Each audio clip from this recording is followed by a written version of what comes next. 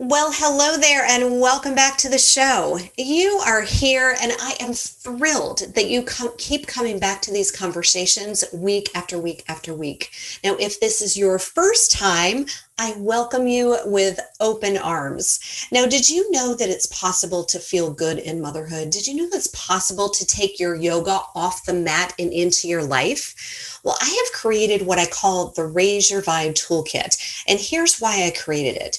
Because I truly believe that vibe care is the most important and overlooked aspect of self-care, okay? Especially for moms. So I have created this toolkit to help you. It's a mom's guide for taking your yoga off the mat and into your life. It's the only guide designed to help moms feel alive and keep that yoga vibe flowing both on and off the mat, no matter what comes next. And you can go to highvibetoolkit.com. You can also go to the link in the show notes for instant access. So go and download that toolkit after you listen to this episode. Now, Kelly Biltz is my next guest. And Kelly Biltz is, for one thing, she's the mama of two amazing teenagers and a wife of more than 20 years. She lives in a home filled with ADHD. And because of these amazing people she loves so dearly, she has uncovered her passion and purpose in life. She is an ADHD teen life coach. She helps teens and partners with their families during the crazy adolescent years to make it smooth, empowering, and peaceful. And a woman after my own heart. Now, during this episode, Kelly shares the journey that led her to becoming an ADHD coach for teens. We talk about, she shares with us how instilling self-compassion in our kids is incredibly important, and remembering a reminder to us that parenting is a marathon, not a sprint. Now, we talk about fostering a healthy mindset in our teens and tweens. We talk about teaching our kids self-compassion and resilience, especially when they miss the mark, and they will, and encouraging our kids to focus on their strengths and what makes them unique. So I think you are going to love this episode. The focus is on ADHD, but it really is about self-compassion and resilience in all kids. So enjoy the show, and be sure to tag Kelly and I on social media and let us know what your biggest gold nugget, your biggest takeaway is. All right, have fun. This is the Vision Driven Mom Podcast, and I'm your host, Tracy Nolan Bierman, for moms, by moms who believe that anything is possible, even in the midst of motherhood. Each week, you'll hear firsthand relatable stories from moms that have journeyed through motherhood, from fear, loss, and heartbreak to healing, empowerment, and success. Motherhood is truly the journey of a lifetime, so let's enjoy the ride together. Well, Kelly, welcome to the Vision Driven Mom Podcast. I am so glad that you're here. Hi, Tracy. Thanks for having me. Absolutely. I'm really excited about our conversation today. But before we get started, can you tell us about your journey? Your journey, how did you become an ADHD coach? What led you to this place and being on the podcast today? Oh my goodness. Well, our kids sort of define us, don't they? Yes, they do. They do. We were just chatting about that. So my child defined me and gave me my life's purpose. So in the fourth grade, so we have two sons who are 16 and 14, and our youngest at the time was in the third grade, and he was diagnosed with ADHD. Mm-hmm. And for the longest time, I'm sure those in the ADHD realm felt at some point that they just couldn't relate to their child and everything they were doing was wrong, and felt like a horrible mom. That was me. And for the longest time, everything I was doing was just basically wrong, and we were in a state of just confusion and frustration. So there was one incident that just sort of tipped us over, and I said, we have to get him diagnosed. Something's just not right. So that was a blessing. We got him diagnosed, and finally I have answers. Okay, fine, I can deal with this. So much in life is like dealing with the unknown. Give me the facts so I can deal with it and move on. Exactly. And so we got him diagnosed, and at the time, I had no idea there was such a thing as an ADHD life coach. Had I known, I would have been all over that baby. But anyway, So then I was, I'm like many other moms, I'm going to dive right in there, figure everything I can for him, figuring out how to advocate for him. So I just deep dive into studying, researching, recognizing that I was majority of the problem and I didn't understand him. So over 2 years time, to say fast forwarding 2 years, I just basically made it my full-time job to help him and advocate in the school and figure out life strategies for him. And we changed our language. We changed how we parented. I started becoming more of an observer and recognizing how he was reacting, and behavior started changing. And lo and behold, after that 2 years, I was scrolling through Twitter and I saw an ADHD life coach ad come up. I'm like, are you kidding me? Right, I needed you, right? I'm like, where have you been all my life? And I was thinking, goodness, well, this is exactly what I'm doing. If I could help other moms. And, fast forward, went into a year-long training, opened my practice, and then started. When I first started, I coached everyone just to get my feet wet, just to start. So I work with adults with ADHD, I work with moms, I work with teens and what have you. And now in the past eight months, I've niched down because teens are my passion. And I absolutely love working with teens. And plus I have 2 of my own, and between stepchildren and my own, I've parented during 15 years of adolescence. And I just absolutely love it. I know. I know. Kelly. And I'm not medicated and they still love me. Sweet. No, but so much of it is about the communication and letting go, which we're going to talk about. But so that's what I'm doing now. And I absolutely love it. And I know that I'm in my niche, and I just, it's teens this is the new generation coming up, right? And I love pouring into them, and they're amazing, creative, awesome, like cool young people that are really struggling right now. Yeah. And definitely. I love helping them. Right. That's, and it's very interesting about you said, well, my kids defined my life. Right. I mean, what I think is there are teachers, right. And they're like, oh, this is what you need to learn. And here it is. And I think that happens so much with so many of the moms that I work with, that, myself included. Right. I am a life coach. I'm a vibe coach because of having kids. I was a teacher before I had kids. I'm like, oh, they taught me a lot, and I want to share it just like you. I want to share it with other people and help other people, because I'm telling you, I have ADHD.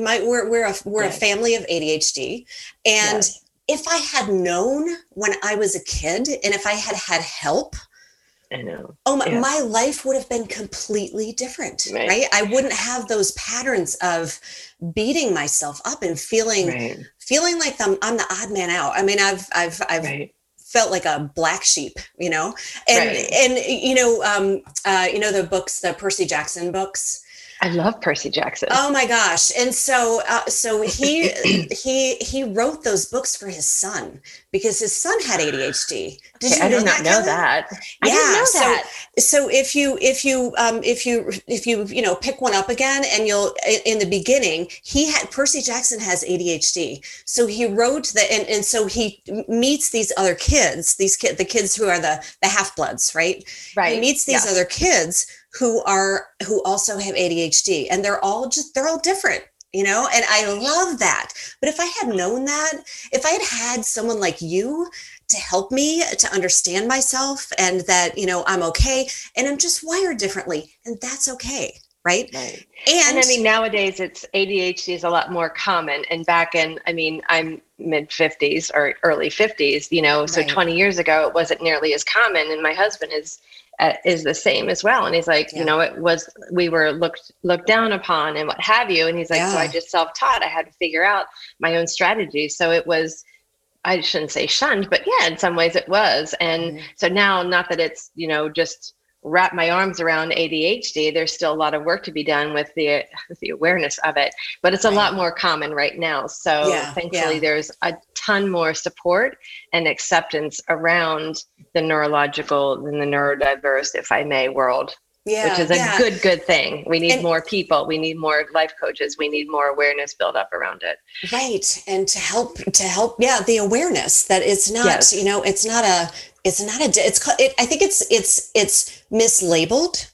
I don't think it's a deficit. It's because what it is an overload of sensory information. It's definitely not a deficit. I do not feel like I have a deficit.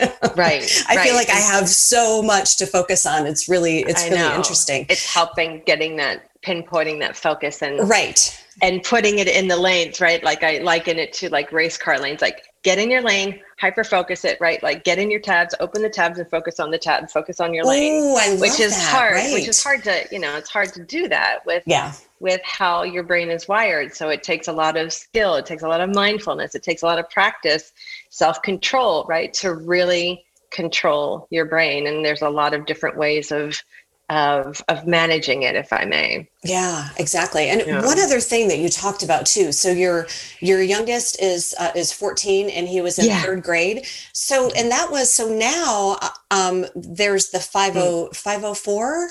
504s, 504s, which helps those kids that would fall through the cracks, right? That wouldn't, that didn't qualify for an IEP. Right. But so they fell through the cracks, like they didn't. But now, so your son was before the 504, right? Correct. And I actually, lower school we had something for him, and middle school we didn't have anything because I wanted him to. I work with him so much that he was in a good spot and his grades were fine. If his grades were in a spot where I feel like they were getting a little bit lower, I would have had him taken out of the room for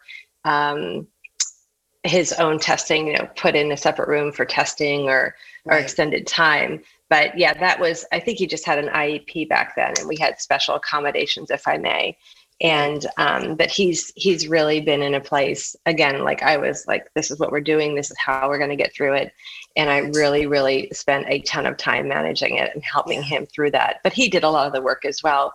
So we're, knock on wood, he doesn't have any accommodations right now. Right. He is starting high school next year. We will see how that goes because everything starts to happen and matter in high school. Right. Not that it doesn't now, but this is the middle school years are sort of the years to fail forward, if I may, right? Yeah. Like figure out your systems, all the moving parts in middle school. I know you have a sixth grader and I know that it's so overwhelming with all the information sensory overload and managing all the moving parts and getting used to the systems there. But middle school really is sort of the time to figure out your systems, figure out your tools, how you're learning, right? Navigating all the teachers' personalities, what have you, and managing, figuring out your time management. And then high school, you gotta step up, you gotta own it, you gotta implement it and start being more independent.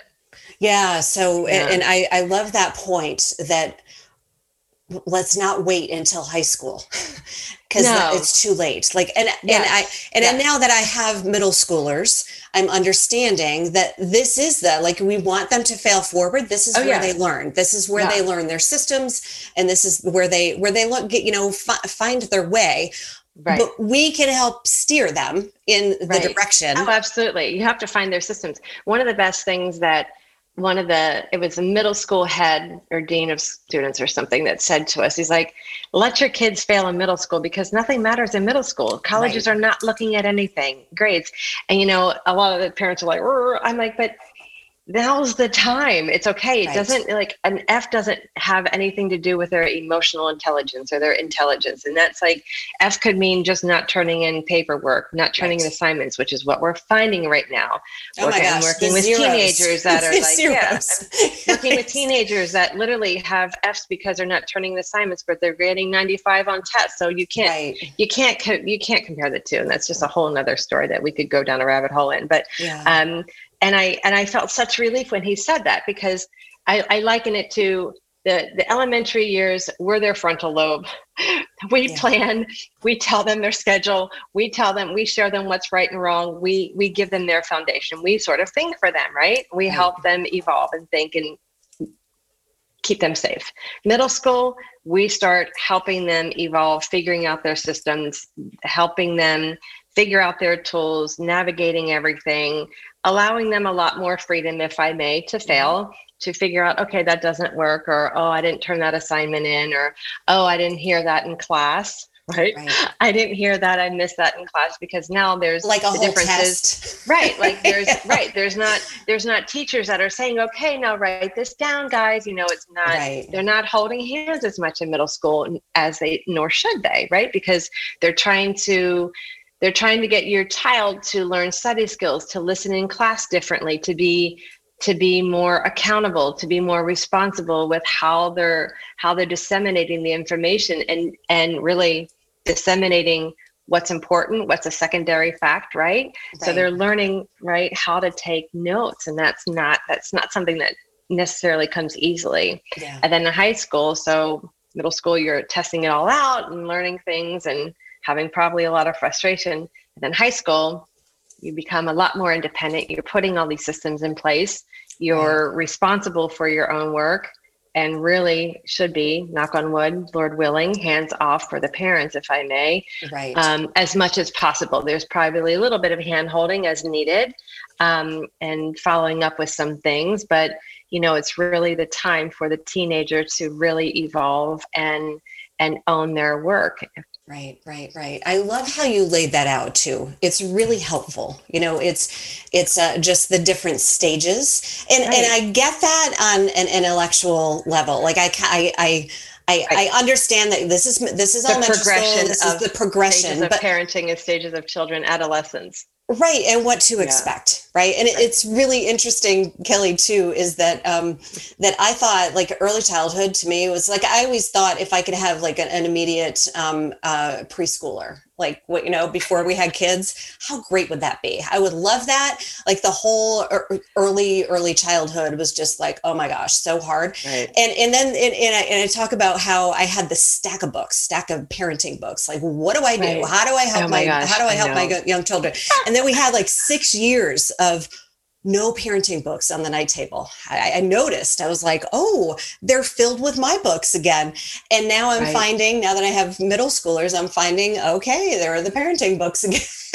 And the teen books. Right. Like, everything changes in teen, like, oh my gosh. And then you deal with the adolescents, and you're dealing with the hormones, and you're dealing with the moods, and it's overwhelming for them because their bodies are changing, their emotions are changing. And we as parents have to change as well. We have to adapt with them. And it takes, in a lot of ways, an enormous amount of a different level of patience, if I may, during the teen years than what it did in those early elementary years. Right. I mean, I always liken it like you could lose your kid in the teen years. Where in elementary years, like you got them, like whether you want them or not, you have them. But you can lose your kids in the teen years if it's not, I shouldn't say not handled right, but if it's, because they have their own minds, they have their own opinions, it's very natural and normal for them to push back, to want to be more independent. And if you're not in a place of letting go and being their co-pilot, if I may, being a co-pilot, you're going to have some push and shove on that one, push and tug, and it's going to be rough. Yeah, we're seeing that. We're seeing that. We're seeing that's normal. And with the middle schoolers too. 1 minute they're all lovey-dovey and little kids, and then the next minute they're doing the pushback. They're not necessarily the pushback, but pushing away.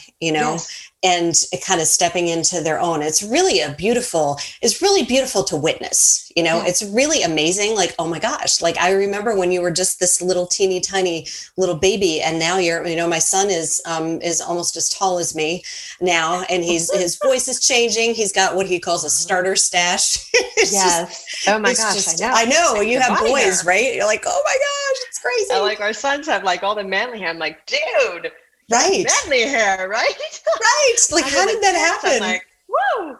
And my sons are like 6'2" and 6 foot. They're well above me. I'm 5'4", and they're like, they tower over me. And it is just, and it seems, Tracy, like it literally happens overnight. And you're just looking at these young, beautiful, young adults. And it's like, oh my goodness, you are just, And then you realize that time is so limited. So you have to be very mindful of how you want your time.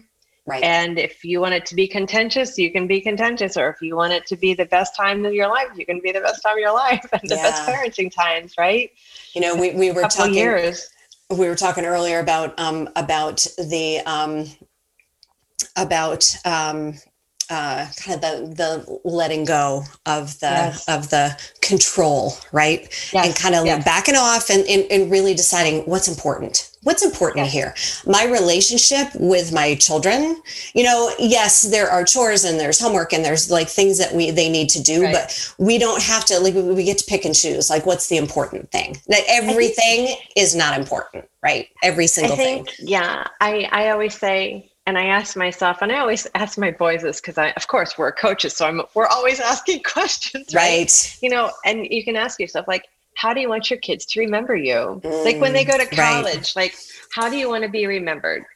What are you going to say to your college roommates about your childhood or about your parents when you're just hanging out and talking about at some point, because you are going to say some things that you miss about home because you will be homesick, right? Like, how do you want to be remembered? Are you going to, you know, well, my mom always nagged me, or my mom, you know, nothing was ever good enough, or my dad was so hard on me and I'm happy to be, you know, or my mom was, you know, so incredibly supportive no matter what decision I made. They were always showing me so much grace when I messed up. And I remember the time when, gosh, you know, I just really failed, and you know, they didn't pass judgment, and we walked through it, and I could tell my mom anything, you know. So always, you know, and I ask my sons that a lot, and they're like, why do you keep asking? What do you think I'm going to say? You're like, you know, and I'm like, because I want to make sure that I am still showing up the way that I want to, that I'm intending to, and that you need me. Like,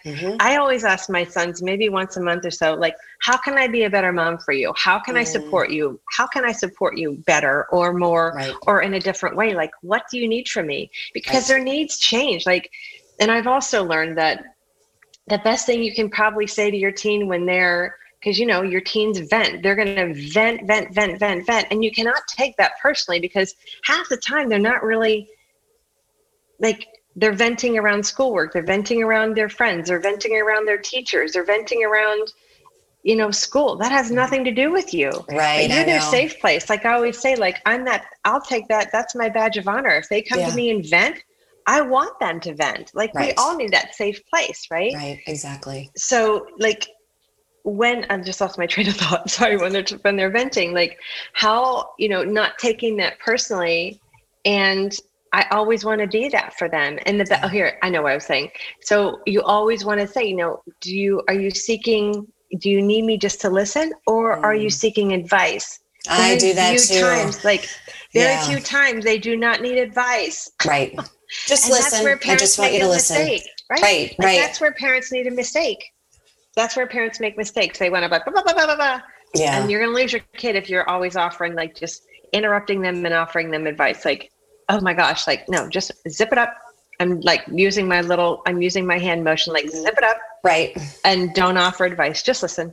I have to bite my lip. Okay. Yeah, absolutely. This is not the answer, but you can't say it. Like, you can't help them through it. Right.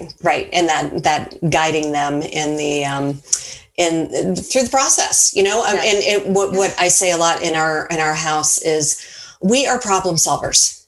Okay. So, you know, let's put on the problem solving hat and solve the problem. Right. And we could do it together, or, you know, how do you need me to show up? Do you need some guidance, or do you you know, you want me to just listen?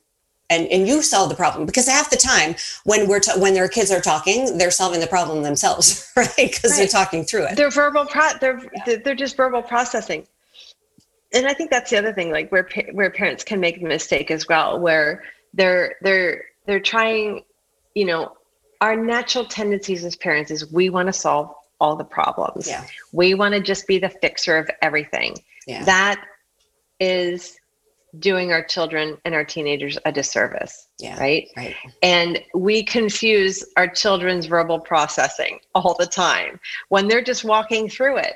not seeking anything other than just like blah, blah, blah, blah, blah. I've got this, and walking through. And I love what you said about problem solving, because bringing that back to the ADHD brain, like you want your children to think 2 or 3 steps ahead, right? Help them think, in the future, which doesn't come natural because of ADHD brain is now and not now, right? So how to be resilient. I always say, if I wasn't here, what would you do? How would you I love that. This, right? Right. Like, if I wasn't here, I feel like I say that multiple times throughout the week. Well, I would do this. And I'm like, okay, fine. You don't have to do it the way I do it. But at the end result is that we get that. If that's the end result that needs to happen, how would you do it? You don't have to do it exactly how I do it, but walk me through how Bryce would do it. Walk me through how Brady would do it. Tell me in your own words. And that's the verbal processing. You want them to train their brain to problem solve 2 or 3 steps ahead, right? Which doesn't come natural. Like that's one of the things I'm working with one of the moms in my group is like, that's training the brain. It's helping your child be resilient, training the brain and thinking through things, because the easy thing is just shutting down and asking the mom. I'm like, nope, you cannot be too available for him. No. Like, do not be too available for your children when you're trying to help them think through something. Right.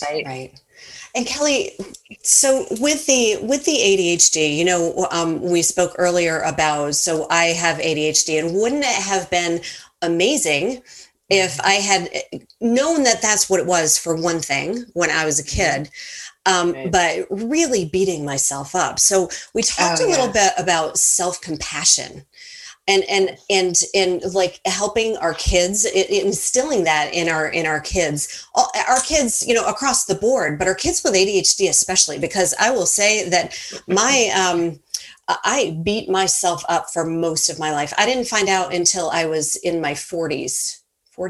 Yeah, I was in my 40s when I found out I had ADHD. So I had 40 years of feeling really bad about myself, something's wrong with me. What's wrong with me? And really beating myself up. Can you speak into that? I would love to share that with our listeners. And it's very emotional, because right now, I know my program, but I have a program where I work with teens. I have 15 teenagers. I wish I could have more in there. And I work with them throughout the whole academic school year. And obviously this year has been exceptionally difficult, right? Yeah. But you take all the challenges, let's just not even talk about ADHD. You take all the challenges for a neurotypical child of keeping up with their schoolwork, of social influences, right? Of home life, chore life, whatever, anything else emotionally that's going on with their world, right? And then you add the ADHD element onto it, and all the challenges of ADHD with being stuck, not being motivated, having the impulse, having the difficulty focusing, feeling exceptionally overwhelmed, getting overwhelmed so quickly, and not being able to turn in work when they want to, difficulty staying on task, right?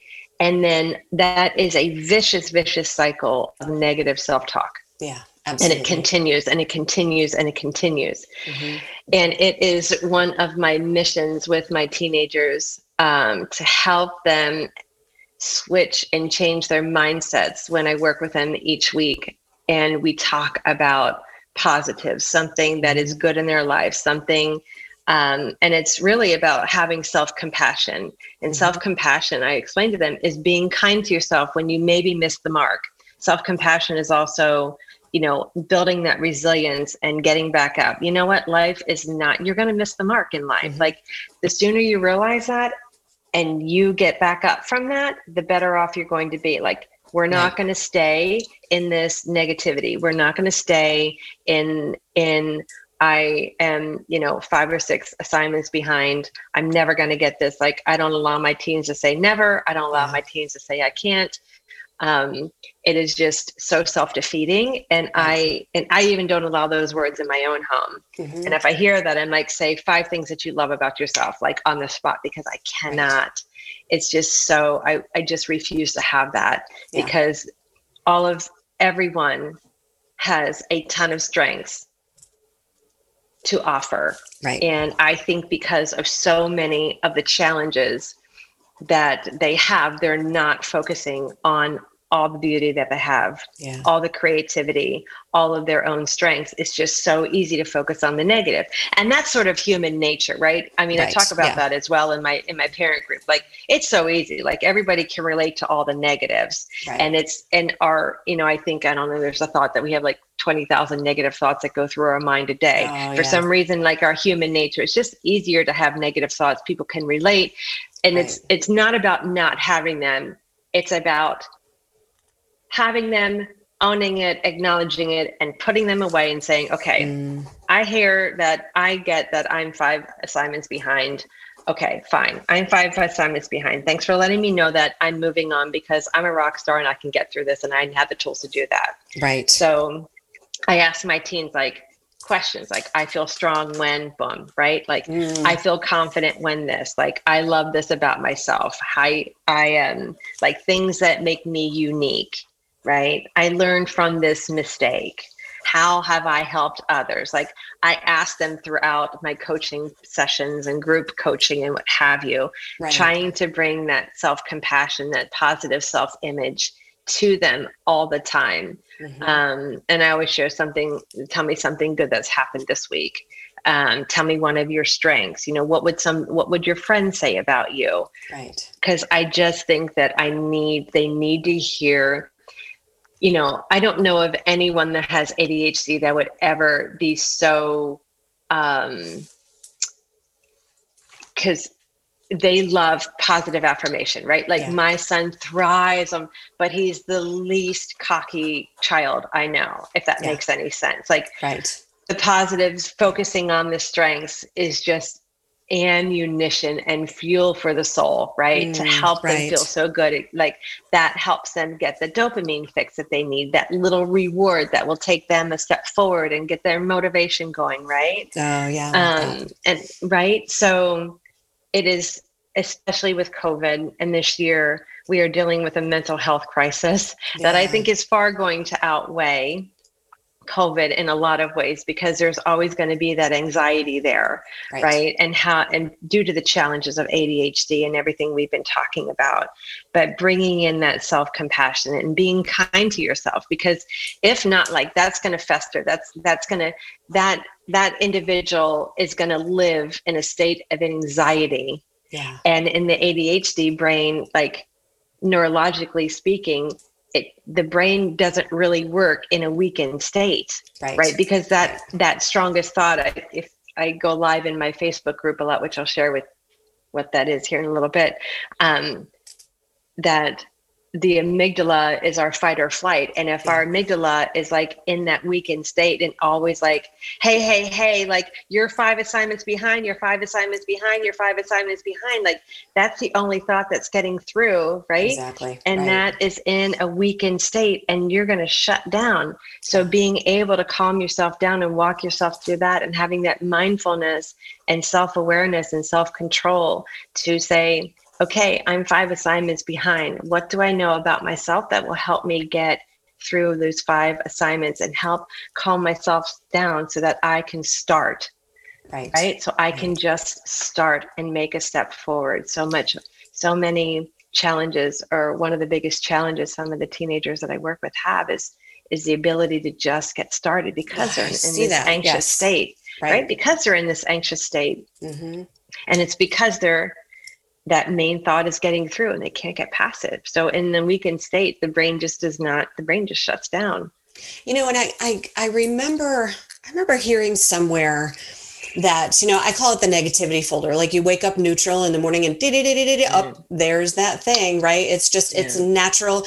It's the part of our brain that it's the survival part of our brain, because that's, primitive humans, they had to always be on the lookout for danger, right? So I think we don't necessarily need it in that way, right? It's the amygdala. It's that primitive part of the brain. Yes, but it is the fight or flight. And I remember hearing somewhere that it takes maybe 5 positives to counteract a negative or something like that. You know, when you're speaking with, you know, when you're parenting with your spouse, with whoever, because we tend to, we hear that one thing, you know, that we hear that one thing, and then that just knocks us down. It's more powerful than the others. Right.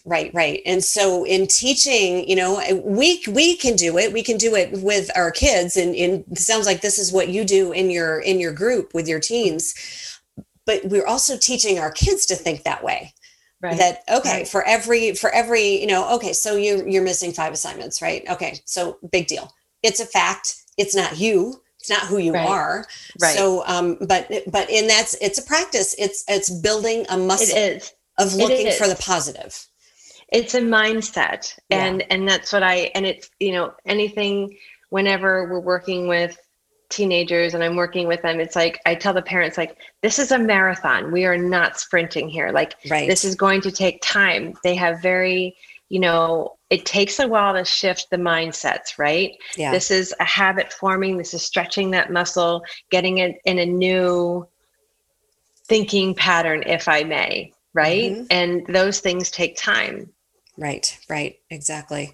And so important. And what you're sharing, what we talked about today really is for all kids. Absolutely. For the ADHD kids, people. Oh yeah. Especially. Oh, yeah. Right. Like, we have to be kind to ourselves, and we have to allow ourselves to fail and not fit into this. Like, I don't know. I don't know. I think we're just so hard on ourselves, and it's not right. It's not, like, we've got to love on ourselves, because we're just created in our own image and God's image. And sorry, I'm a faith believer. And you know, we all have unique abilities. We all have amazing strengths, and between social media, and we just see all this stuff happening, and we can fall into this realm of comparison and feeling defeated and feeling less worthy, if I may. And so it's also, that's the other thing. I'm like, you know, you have to really be able to manage that element and be able to differentiate and have that self-control and that willpower and that strength in yourself to know that you are not that, and you are more than this. And, you know, and so that's a whole nother, like, how they're perceiving themselves in the social media world. Oh yeah. The social media. We don't, you know, we don't even want to go there, because the social media is just damaging. Right. Exactly. So it's that's the other element that is also probably nagging in the back, that little gnat that's, you know, talking to them as well. And can be contributing to some of the negative self-talk, depending on who they're following and some of the friend groups and those things. So And so, Kelly, what is one thing that our listeners can take away today, and that they can start putting in practice? Something that's fairly simple that they can do with their kids. I would say yes. One of the things that I started doing, and I think I briefly shared it here, is focus on the strength of your child, and start encouraging and commenting and sharing 1 or 2 things every day that they've done well. Bringing more positives into the conversation. And and I know that parenting is challenging. I know that there may be some days that you're like, yeah, you know what, my kid didn't do anything right. I've had those days, but find something, because especially for those who are neurodiverse and complex children, like, literally, they thrive off of positive affirmations. They thrive off of encouragement. Anything positive will keep them going. So if it means that your child came down 5 minutes later versus 15 minutes later, and he made it there, boom, acknowledge it. Oh, I see that you brushed your teeth, you know, for an extra minute. Thank you so much. Or thank you for putting your chair, and thank you for putting your dish at the sink, or thank you for not having a meltdown for 5 minutes and it was 2 minutes, or something like that. Like, even the smallest things. And I'm not talking about overpraising. I'm not talking about that. I'm just talking about acknowledging small positive wins every single day, and bringing more of that instead of focusing on some of the things that are super easy to point out that are not going well. Yeah, exactly. That is perfect. And that's a practice that we need to cultivate. And as we cultivate that practice, then they can see that. I call it like by osmosis. Sometimes they get things from us. So it's a practice. As we do it, then they'll learn to do it too. It's a habit, it's a practice. And if more parents started doing that, they would probably see started seeing a very different behavior in their children. Absolutely. Well, Kelly, can you tell us about a time in motherhood that when you either achieved something or you overcame something that just felt impossible? So it was when those 2 years when I was reading and studying about ADHD and just I felt like I truly wasn't connecting. Our oldest son was very neurotypical. And so the challenges that I had with our youngest one, I did not have with our oldest one. And I realized that I was a problem. I realized that I was way too controlling. I realized that I wanted things my way. I realized that wasn't working for him. And I had to really, really hone in and change my approach and how I spoke with my son. And it took probably years, and I'm still working on it and perfecting that. But I made it a point to watch my language and what I say to my children. I don't think, and what I permit in my home. Like I don't permit certain words in my home because I always am so cognizant of positivity. I mean, and I'm not like everything's great, but allowing certain words, because the saying that there's 20,000 negative comments that our children have heard by the age of 12. And so much of that comes within our home, right? I am so mindful of how I speak to my child and the tone of which I say things. And if that means that I have to leave the room and come back and say it in a different way, or even say it first, I do that. Because it is a mindful practice, and it's probably the one thing that has made me, I shouldn't say made me, but has allowed my relationships with all of my first litter and my second and my first litter and our own children right now. I have a phenomenal relationship with our boys. And I think it's because of my ability to really watch how I say, and I'm very strategic with my words and very careful.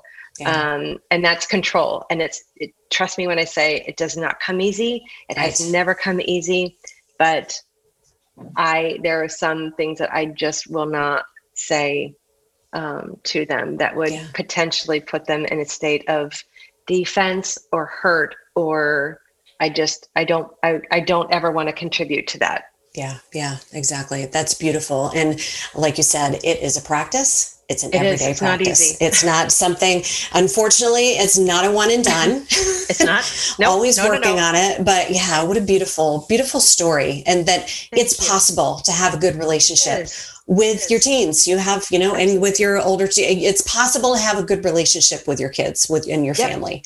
Absolutely. And Kelly, so if our listeners wanted to find you, how can they find you? How can they learn more about you? They can. So I run a Facebook group, if you're on Facebook, called Parenting ADHD Teens.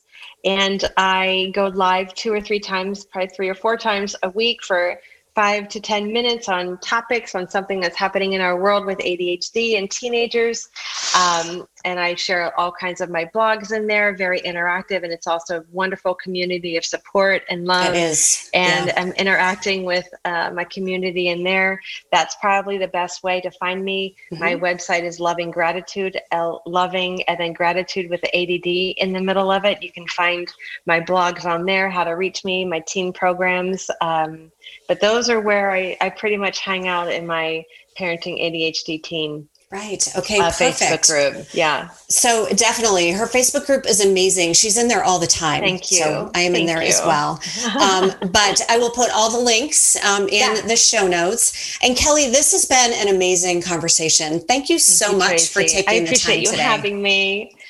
Yeah, absolutely. Thank you all for listening. Yeah, it was fun.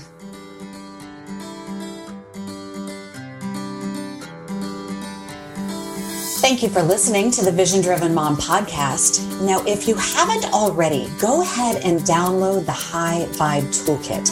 It's a mom's guide for taking yoga off the mat and into your life. You'll learn how to create your own unique toolkit full of tools for raising your vibe quickly and getting yourself out of a funk in record time next time you find yourself in one. Because funk happens, right? You'll learn how to tap into your inner mentor to cultivate more joy, more connection, and more harmony in your life as you return to your natural high vibe self.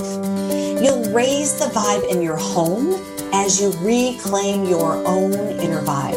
Now, this is the only guide designed to help moms who want to feel alive keep their yoga vibe flowing both on and off the mat, no matter what comes next. So download the High Vibe Toolkit at www.highvibetoolkit.com and reclaim your inner vibe. Anything is possible, even in the midst of motherhood. Goodbye for now.